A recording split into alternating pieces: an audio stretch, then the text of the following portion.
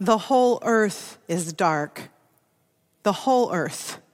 Not just the lights in Jerusalem, not just the lights or shadows around Golgotha. The whole earth is dark. Darkness is universal, but the pain and the experience is personal. Peter, James, and John from the night before, from the Last Supper, where are they now? Where have they all gone now? The high priest, the religious leaders, those who scoffed Jesus, the chanting crowds, where have they gone now? And what about all the pilgrims who were in town for Passover? No one's around? The whole place is dark? Can you hear them arguing from behind closed doors, or they're working on the details of the disastrous day they've witnessed? Everyone's gone? This is when Matthew, the storyteller, says the one thing he can say. Mary Magdalene and the other Mary stayed sitting in plain view of the tomb. I'm attracted to this kind of storytelling, this kind of less is more storytelling in the Bible when the details go missing, and that allows us space to move around in the story. Mary and Mary sit in plain view of the tomb. We presume they stayed there all night. Matthew wants us to think that. This is like, parents waiting up for teenagers who've missed curfew, or this is like teenagers waiting for parents to fall asleep, staying up all night. Mary and Mary sit opposite the tomb. They actually do what Jesus asked of the disciples from the night before at the Last Supper. Stay awake with me. Be my companion. Here are two disciples willing to do so. Did they replay scenes from that day? I wonder, I imagine. They witnessed torture too difficult to forget. Did they really sit still all night? Do you think that they curled up in exhaustion at some point and fell asleep? Richard Rohr is helpful to me. Richard Rohr might say of these two disciples that sitting opposite the tomb, Mary and Mary, that they've now entered into a kind of crisis contemplation, that they've begun to navigate their pain. Crisis contemplation. Rohr would say to us that Christians, especially in the Western world, we're not good at this. We're not good at contemplating our pain, mostly because we're in a hurry, mostly because we're addicted to shortcuts, the shortcut to anything. In the process, Rohr says, we've become naive about pain and suffering. When suffering comes, we try to handle it efficiently. We deny it, we medicate, we use our willpower, we go to counseling, therapy. Although therapy is a good thing, that's not his point. His point is actually we try to handle suffering, and we forget the most obvious of truths. We can't handle suffering. Suffering handles us. Mary and Mary have entered this kind of crisis contemplation now. It's a deep and mysterious place. All good and useful spirituality will address pain and suffering. What do I mean by that? Hey, friends, we can obey the commandments. We can have religious convictions and adhere to doctrines. We can attend worship services all of our lives. But if we don't work through pain and suffering and allow it to work through us, its natural cycle of loss and renewal, suffering can ruin our souls. It turns out in the Bible and in the Christian narrative, there is this cycle and this pattern of loss and renewal, loss and renewal. It's all through creation and the cosmos. This weekend, over Resurrection Weekend, we'll talk about it as death and resurrection. Loss and renewal.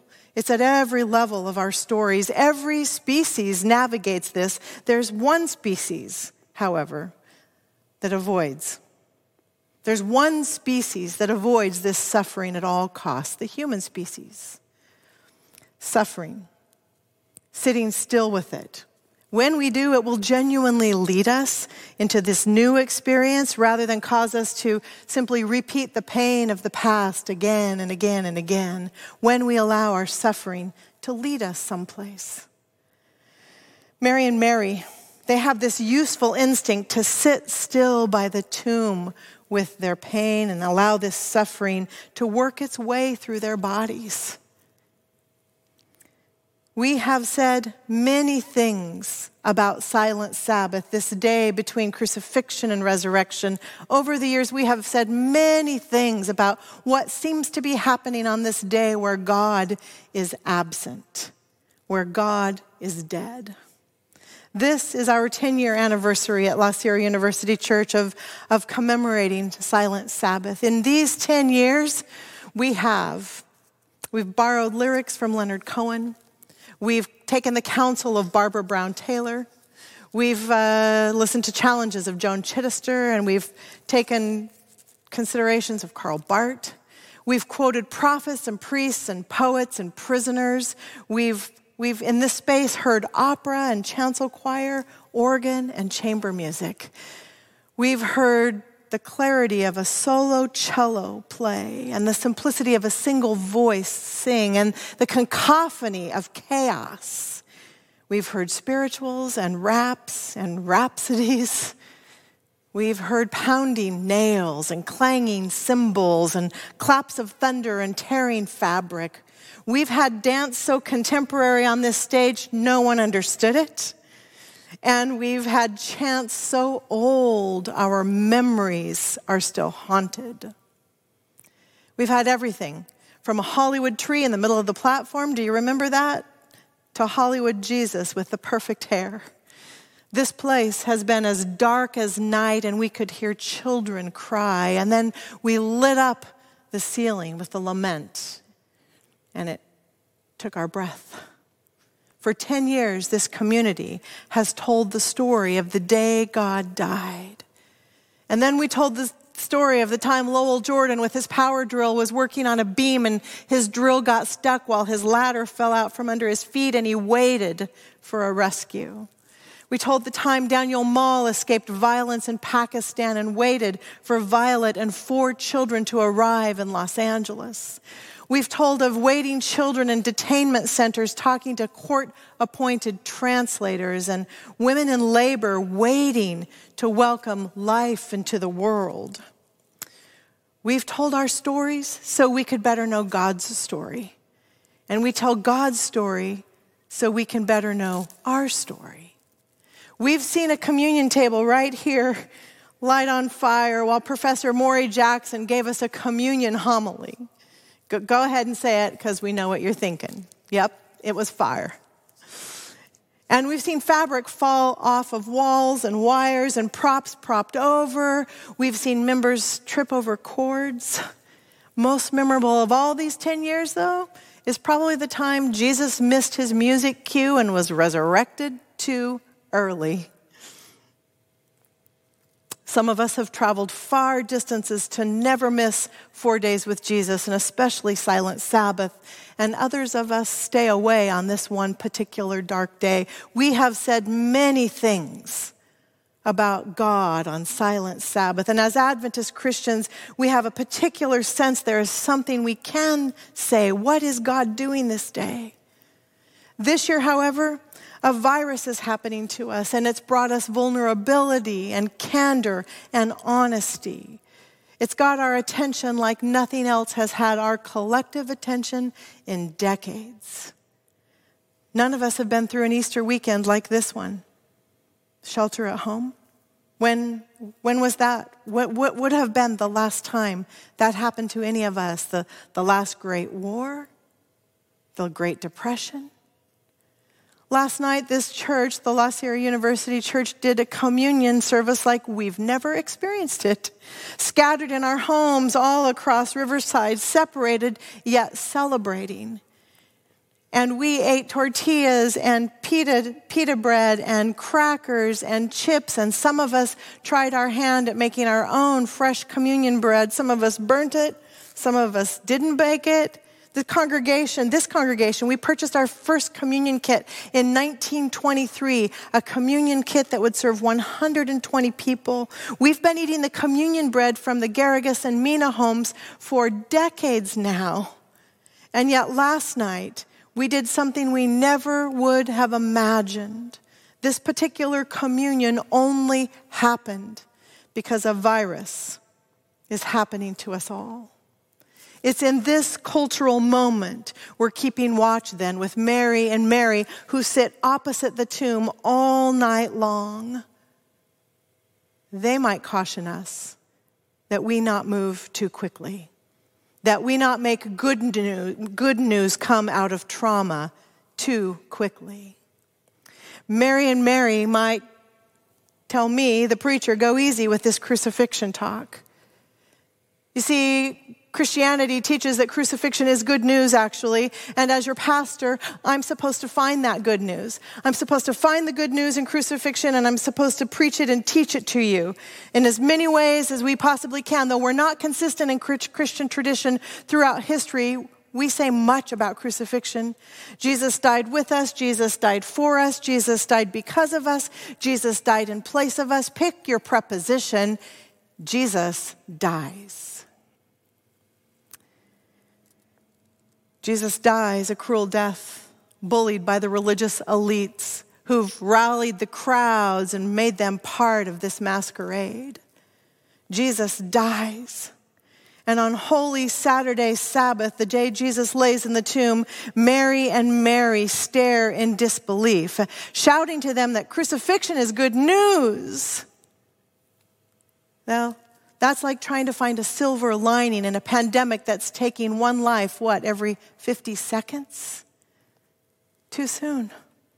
It's too soon to talk about good news. You know the phrase that we often use, I hear us use it when we're overwhelmed and we're feeling underwater, we cheer each other on. We'll say, you've got this. You've got this thing, man. You've got it. You can do difficult things. You're strong. You've got this. Sometimes we don't got this. I believe it's Martin Luther King Jr. who said, be careful of telling a man to pull himself up by his bootstraps if he doesn't have any boots. Here we are, keeping company with Mary and Mary, sitting barefoot by the tomb, and we're running barefoot through a pandemic. Sometimes reality is miserable, and we need to grieve it. Mary and Mary validate our instincts today. They cannot liberate the loss of their friend Jesus. They can only bear witness, church. Suffering belongs in our stories. Befriend suffering. You and I, we ought to befriend suffering. When we sit with it for a while, lessons will eventually come to us. Lessons will eventually come probably to Mary and Mary. Who knows when and how? Mary and Mary bear witness, however, to a God who didn't need to suffer, but who needed to come close. And in coming close, God suffers. In coming close, God suffers with you and with me. It's not the suffering that's redemptive. It's the solidarity. God's solidarity with people. I don't know if Mary and Mary can sense all of this day sitting across from the tomb. Our world is under the roof of a global quarantine right now. All of us around the world, nations will have stories to tell. Suffering is happening to all of us, though not at the same pace, no, not at the same depth. We're not all having the same experience. I was moved by a journalist this week who insisted that we not rush too soon to Easter Sunday. A journalist who said Good Friday, that the trauma of Good Friday might have some lessons to teach us. There are painful pandemic lessons we're already starting to learn. Brown and black-skinned people suffering at different levels. The elderly, the poor and the poorer suffering at different levels.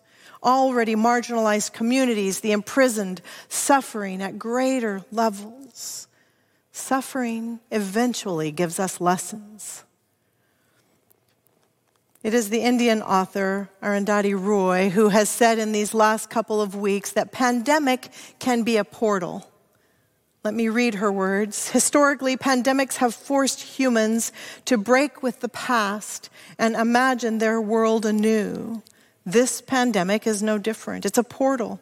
It's a gateway between one world and the next. We can choose to walk through it, dragging the carcasses of our prejudice and hatred, our data banks and our dead ideas. Or we can walk through lightly, with little luggage, ready to imagine another world and ready to fight for it. We see glimpses of people walking through that portal this week. There are unprecedented cooperative efforts between science and laboratories, dozens and dozens of scientists and laboratories this week sharing data and details and reagents and results.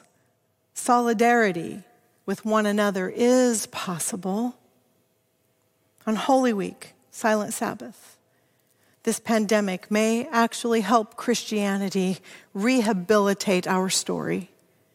Because, church, there was a time when the Christian convictions were actually dangerous in this world.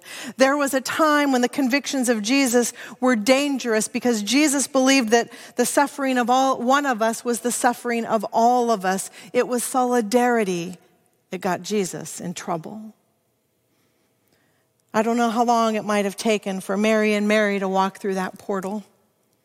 I don't know how long it will take you and me.